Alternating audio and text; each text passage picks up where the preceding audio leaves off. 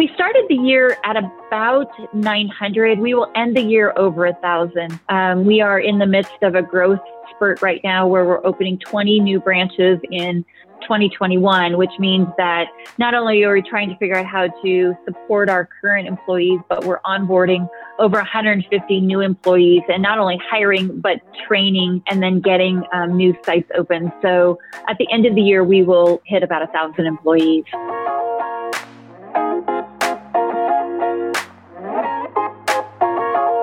Welcome to Think Beyond Space, the PDX Workplace Insider Podcast. I'm your host, Blake St. Onge, principal for the Portland office of Cresa, a global corporate real estate firm. From the people, the culture, and their thoughts on the future of work, we sit down with leaders from Portland's most respected companies to learn about what makes their workplaces tick. We also dive into the commercial real estate markets and workplace trends that will help shape the future of business in Portland for years to come. Subscribe at cresa.com/Portland or wherever you find your podcasts.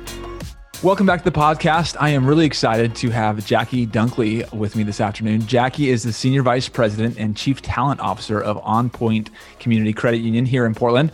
Jackie, welcome to the show. Thank you very much.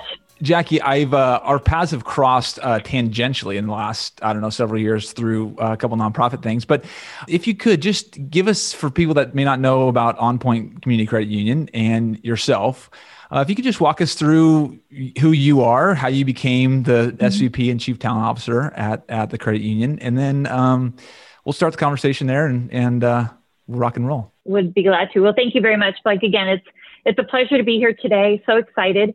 On Point Community Credit Union is a credit union that was started by 16 school teachers over 90 years ago, I believe.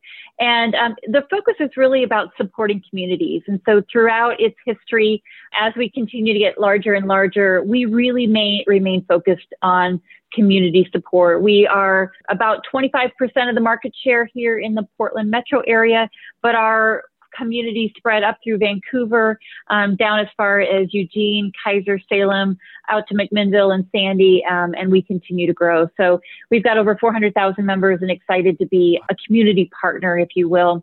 I came to On Point about 7 years ago.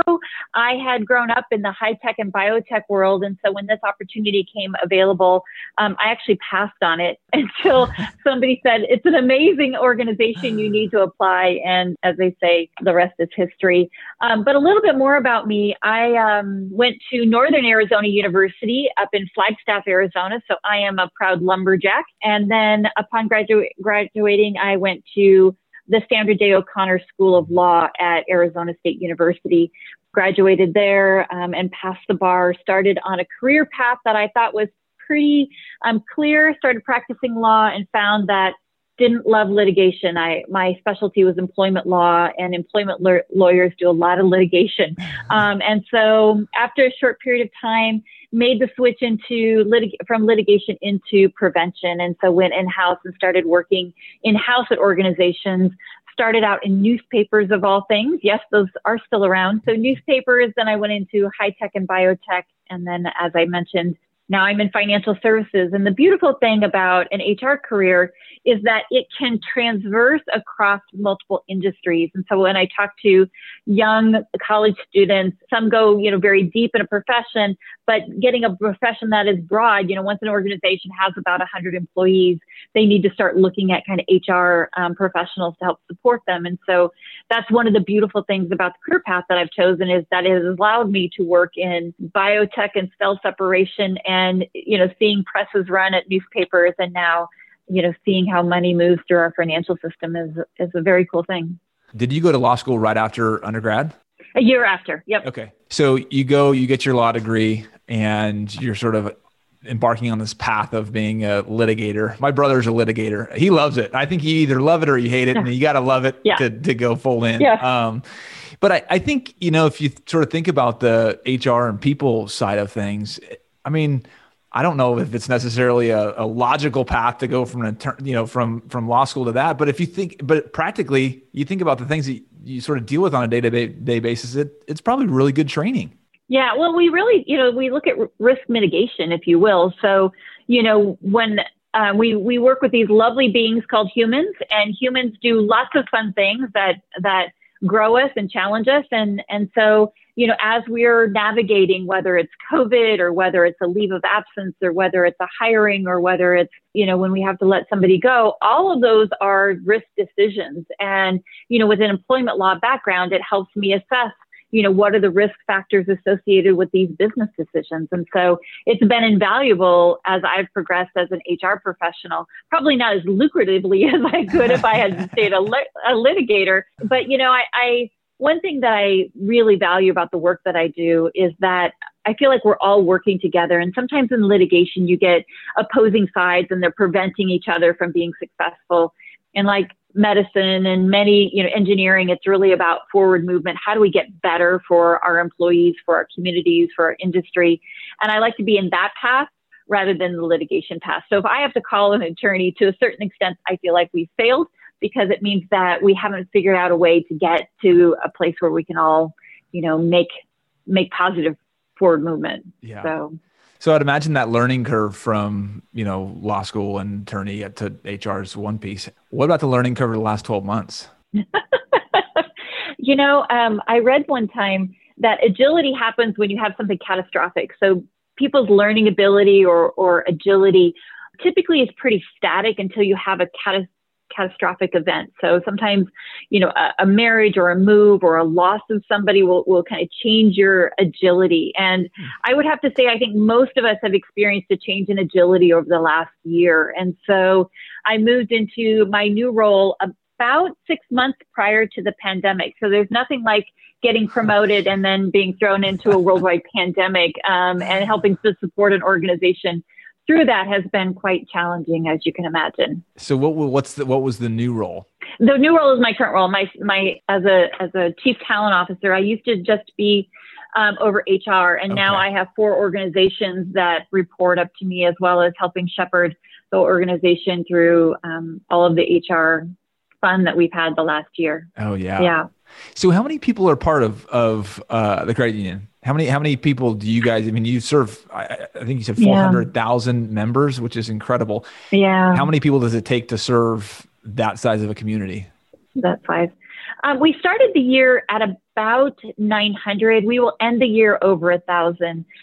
We are in the midst of a growth spurt right now where we're opening 20 new branches in 2021, which means that not only are we trying to figure out how to support our current employees, but we're onboarding over 150 new employees, and not only hiring, but training, and then getting new sites open. So at the end of the year, we will hit about 1,000 employees. Yeah.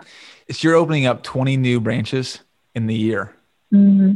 And I think I've seen some of the billboards that you guys have. And so, when a lot, I guess to what the billboards are saying, a lot of other places are closing and you guys are sort of opening, or you guys are closed maybe on Sundays. I think that's maybe what the billboard says. That's good. So that's good branding. You guys are doing a really nice job.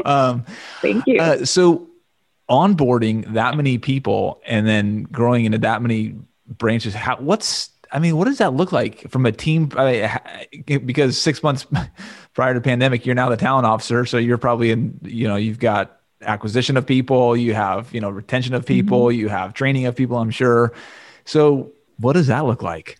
How do you onboard people in the middle of a pandemic? Yeah, it's called agility. I've got an incredible team. So HR and learning development both report up to me. And, we just came together and we said, listen, we've got to, if you will, eat an elephant. How do you eat an elephant? You eat an elephant one bite at a time. And so we had to break it down into, last fall we had growth maps. We had to plug in some numbers, and we strategized on, when the branches were tentatively to open. We've already opened 4. We're going to open 2 more this week. So we'll be at 6 already, 2 more the following week. So we've got a pretty aggressive growth path. So we took our talent and we said, how many tellers do we have to hire? How many platform other people on the other side of the branch that sit in desks that help you with opening accounts and opening different IRAs and what have you. And so we said, what do we look like internally? What do we need to hire externally? Huge opportunity for our supervisory staff. We've been growing them pretty intentionally over the last year and a half, knowing that we need to continue to be ready if an opportunity becomes available. And so we had over 50% of the new branch managers came from our internal ranks. So that was exciting. Yeah. I think 75% of the promotions or the hires into the branch manager positions are female. So just an incredible opportunity to grow talent internally and then bring in some new talent externally. But it was very deliberate. And, I would say our plan was about 80%. We said, okay, if we can get 75% right, we're good. So I would say about 80% of it has been pretty accurate. And, like I said, we've got an incredible team that will do what it needs to do. We brought on a few temp recruiters, as you can imagine, to help support that. And then our training team has been amazing because what they've done is we've always done in-person training. And so we had to, during the pandemic, which was a precursor to this onboarding, we had to convert all of our training to virtual.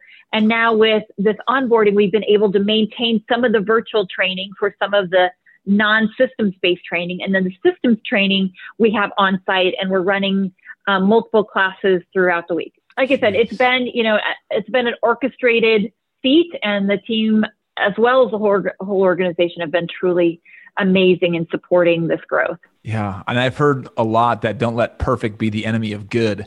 Right. And so it's like at a certain point, like we're not going to get everything perfect. So like you said, 80%, if we're 80% of the way, like let's take a little bit of that, it's risk mitigation too, but like, let's take a little bit of that risk and go and do it, because that's a real challenge. I think also, what have you guys found from the talent pools? I mean, when we sort of talk to people pre-pandemic, I got to find another word for pre-pandemic, PP maybe. That's PP loans. But the talent pool was really challenging to get good talent, especially when, I'm not, you think about sort of tech roles or credit union roles or insurance roles. Like, people, I don't know. Do people really want to get into that sort of stalwart industry of banking and credit unions and insurance versus, I'm going to go be the next design side of things or engineering or, or programming. And so what have you guys found in the last year as you're acquiring talent? Has it been really challenging? Has it been like you have the opportunity to sort of pick from whoever you like? I heard that you said that, a lot of those branch managers were elevated within, which I think is fantastic. But what about that new growth outside of the organization? Has it been challenging, or are people like knock on the door ready to go? Well, yeah, if you build it, they will come. I wish it were that easy, right? Yeah, it's really been kind of a mixed bag, if you will. So, some of the talents that I've talked to, in fact, I interviewed with a gal last week, and she said, OnPoint's always been on my list of companies that I'd really like to work for. And so we have seen a lot of individuals, because of brand and employment reputation, have said, I really want to work there. We pay a little bit more than I think most, and so at an entry level. But we've also found a unique niche that a lot of times we hire people who have been to college for a couple of years, and they find that it wasn't their gig, it wasn't the right time for them, and they found really successful careers here at the credit union, because we say, come on in, let's get you started on your career. We have tuition reimbursement. So we've got a lot of people taking tuition reimbursement opportunities. And we see that they really climb into, a great position. And what they say was a part-time or a temporary role becomes a beautiful career path, which is awesome. There have been people who say, I want to only be remote. And that's really hard, given that over 50% of our organization is member facing and has been open since May 26th. And so, we have really, had to have some of those hard conversations and say, we understand everybody has a different comfort level with COVID and with the pandemic. We've put all the protocols in place to keep our employees as safe as possible. And we understand, I had a gal who wanted to work for me about 6 weeks ago. And we said very clearly at the beginning, this is a hybrid role. And when we come back, in the fall or whatever the pandemic will allow us, we're going to be back on site. And we got all the way to offer in. And she said, what, I just want to be remote. And I said, I get that, but we can't. That's not who we are, because part of who we are is that connectivity with our membership, with our employees. And so it doesn't mean that, hybrid or work from home is never an option. But for most of our positions, we're being very upfront to say, this is the way it's going to be. So in some regards, it's been hard. A lot of times, we're moving into new markets. We just moved into Sandy, which is a new market for us. We're moving into some areas north of Vancouver, which is a new market for us. And people, Cornelius, our growth numbers out in Cornelius have been amazing. People are excited to have us around, and we love that excitement. It's been a mixed bag. I guess that's where I'm going with it. Yeah. Well, I think you touched on the interesting thing too about, there's been so much content out there on hybrid work and remote work and what's sort of swinging one way or the other. And so it sounds like OnPoint for all intents is going to be, it's a in-person company. I mean, you might have I'm sure you guys are thinking through policy on what does a potential hybrid look like for some, people, depending on division and manager and all the other things that we hear about. But it sounds like for the most part, most people are going to be back in the office. Is that right? Yeah. I mean, that's the trajectory that we've got. Like you said, there are a few business units that will remain remote because the industry is such. One beautiful thing that has happened is the inbound member services call center reports to me. And it was really pre-pandemic. I'm going to use your terminology. Pre-pandemic, it was really challenging to have individuals, kind of entry-level people, come all the way down to the Montgomery Park building, which is in Northwest Portland. Yeah. And for those of you familiar with our geography, getting to Northwest Portland either means you have to cross a bridge, go through a tunnel, or cross multiple bridges, and that can be really challenging. And so we have been able to open a remote center out near our Clackamas location, and we have the capability now to have many of our employees permanently remote for our contact center, our call center. Yeah. And so we've leaned into some of the positives associated with the pandemic. It's forced that technology agility that we might not have always embraced as aggressively as we have over the last 12 to 15 months. But you are right that we are a face-to-face people company, and we're excited when we see a new face come back into the office and celebrate that, rightfully so, socially distanced. Yeah. We are following all of the protocols associated with what the governor has provided in CDC, and have started to slowly kind of rotate people back in the office. And humans are connective, and that's been really great about kind of looking forward to what post-pandemic will look like. Yeah. Yeah. Is this sort of a realization that you guys had maybe in the last few months about everyone coming together, or was there a period of time where we were like, wow, we're actually really productive. Everyone's at home. I mean, other than, 50% being in the branches, but I don't know, maybe when this sort of comes back, I don't know if we're all going to come back. And then maybe that has it shifted now in the last several months. Like, you know what? No, we as an executive leadership team, as a community, as a 95+-year-old, credit union, decided that no, this is who we are. And we're not going to be abashed at that. Like, we are going to be in person, and that's who we are. Has it been a recent realization, or was it always that thing, like from the beginning, like, you know what? Yes, this too shall pass. And when it does pass, we will be back. Yeah, I think it's more of the latter. We never really envisioned ourselves as giving up our floor space and becoming truly remote. We have had a lot of conversations at the leadership level about what percentage that looks like. Mm-hmm. It's becoming more and more clear that as we have brought a few people back, that synergy and that energy is showing. I kind of liken it that we've kept the bus going, we've kept the wheels on, and we've been able to successfully continue to support our members and our community. But we really thrive on, those in-person connections. And so that has become much more clear, but we never really did envision ourselves becoming a remote workforce. Like I said, there's a few opportunities that we've been able to capitalize on, but we will continue to look at how can we safely bring our employees back where it makes sense. Yeah. I mean, it's such I can't believe we're already 14 months into that sort of a situation to even think through. And I mean, the amount that leaders have been stretched over this period of time. It's funny because I think in the very beginning, leaders I'm not going to say they didn't have to make a decision. It was just, everyone was just thrown in the same bucket for a certain degree. But then as we're slowly starting to climb out of this, leaders are now like having to make decisions, having to set policies in place, having to put these things out there that are planting a flag saying, this is who we are. This is how we will continue to be. And I think, to a certain degree, that's going to attract, or just deepen that culture that these organizations have. Right. And then some, they go, you know what, like the lady that you had spoke about, right? It was like, great, but there's probably something else out there that's going to fit my lifestyle better. And it's just going to be really interesting to see the next 18 months, what actually sort of happens on that. Yeah, I agree. With all the stuff that's been going on the last 12 months, what are some of the things that you do to refresh, relax, sort of get your bearings back? And you can't say traveling to Europe because that doesn't work. Yeah. Yeah, no, I think it's really just been focusing on the small things. Most of us haven't done a whole lot of travel. I've got 3 kiddos, 2 in college and 1 still in grade school. And so just finding that little bit of time where I disconnect my little one from her iPad or her Chromebook and say, we are going outside. You need fresh air.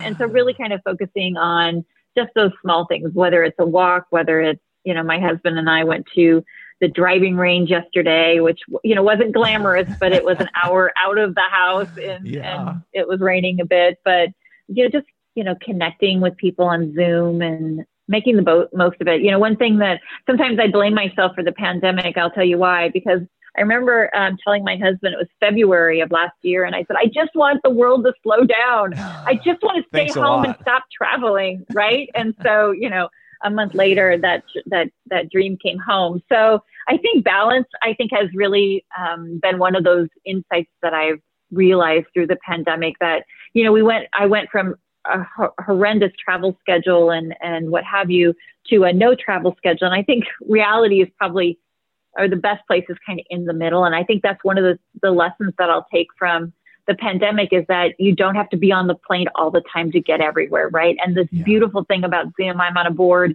and we've been very effective using Zoom, whether we've got people in Arizona or California or Hawaii, we can still all come together and be highly effective on Zoom without forcing 4 or 5 people to get on an airplane. And that contributes to quality of life. And so I think that's a great takeaway that we're all going to have, is that a sales call doesn't mean you always have to jump on a plane and fly across the country to be authentic and meaningful and create connection. Yeah.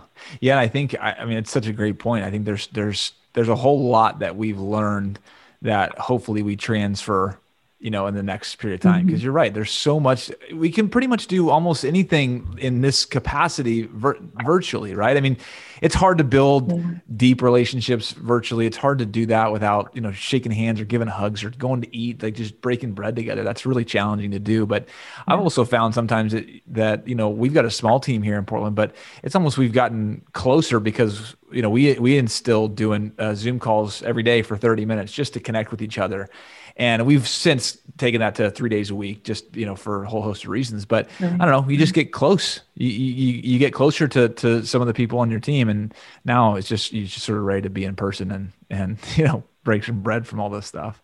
Okay. So if you think back through your history, it could be someone from South Dakota, it could be someone from Arizona or Alaska or who knows where. But if you could spend some time with a coffee or a cocktail with anybody in history or present, who would that be and why? I think I would, so this is somebody who passed a number of years ago, but I think it would be St. Teresa of Calcutta. She's more commonly known as Mother Teresa. I think that she is a phenomenal woman. She had this absolute devotion to a life cause and suppression of self and service to others. And, she was a small, petite woman. She spoke 5 languages fluently. She would be the person I think I would like to talk to. She has a quote, and I love this quote because I think it shows how intentional she is about knowing who she was. And I think that's a challenge that we all have in being able to state and know who we are. But she says, by blood, I am Albanian. By citizenship, an Indian. By faith, I am a Catholic nun. As to my calling, I belong to the world. As to my heart, I belong entirely to the heart of Jesus. And I thought to have that so succinctly, to know who you are, notwithstanding what the labels that are put on us, and to be able to authentically, tell the world who and what you are, I think is is quite a gift. So I also think that she kind of had a sense of humor. And so I think it would kind of be fun to spend an hour having tea with Mother Teresa. Yeah. What a mission statement that is, right? If you think about it in corporate speak, like that is so good. I have it up in my wall. I was like, gosh, to have that kind of clarity and precision of brands, right? Yeah, it's awesome. Yeah. And the number of people that lives she touched is just countless, truly countless. What a great answer. What a great answer. Yeah. So for those who might want to get to know more about On Point or more about you, where can they find you guys? If you'd like to find us, we are at www.onpointcu.com. You can learn all about us, about the communities that we serve, and all of the great work that we do for our members, our communities, and for our employees. Awesome. And what about you? Where can people find you? You can always reach me. Yeah, I'm on LinkedIn if you want people to know where you are. I don't know. They might accuse me of causing the pandemic, so I might get a little bit of hate mail. But reach me at Jackie, JACKIE.Dunkley, DUNCKLEY @onpointcu.com. So awesome. Would be happy to make connections. That would be great. Jackie, what a pleasure to have you on. I appreciate you saying yes. I know it. You are a very, very busy woman, and I appreciate you saying yes and joining me today. And just looking forward to more conversations as time goes on. Well, thank you, Blake, for the opportunity to speak with you, for me to share my story and a little bit about On Point. And I know that we both are affiliated with a few nonprofits, and I want to say thank you for your continued service to the community. People like you that make this community that we live in awesome. So thank you very much for your service. Yeah, right back at you. Thank you for listening to Think Beyond Space, the PDX Workplace Insider Podcast. To follow along and get additional insights from each episode, visit cressa.com/Portland. Please also take a minute to rate and subscribe to the podcast on Apple, Spotify, or wherever you listen to podcasts.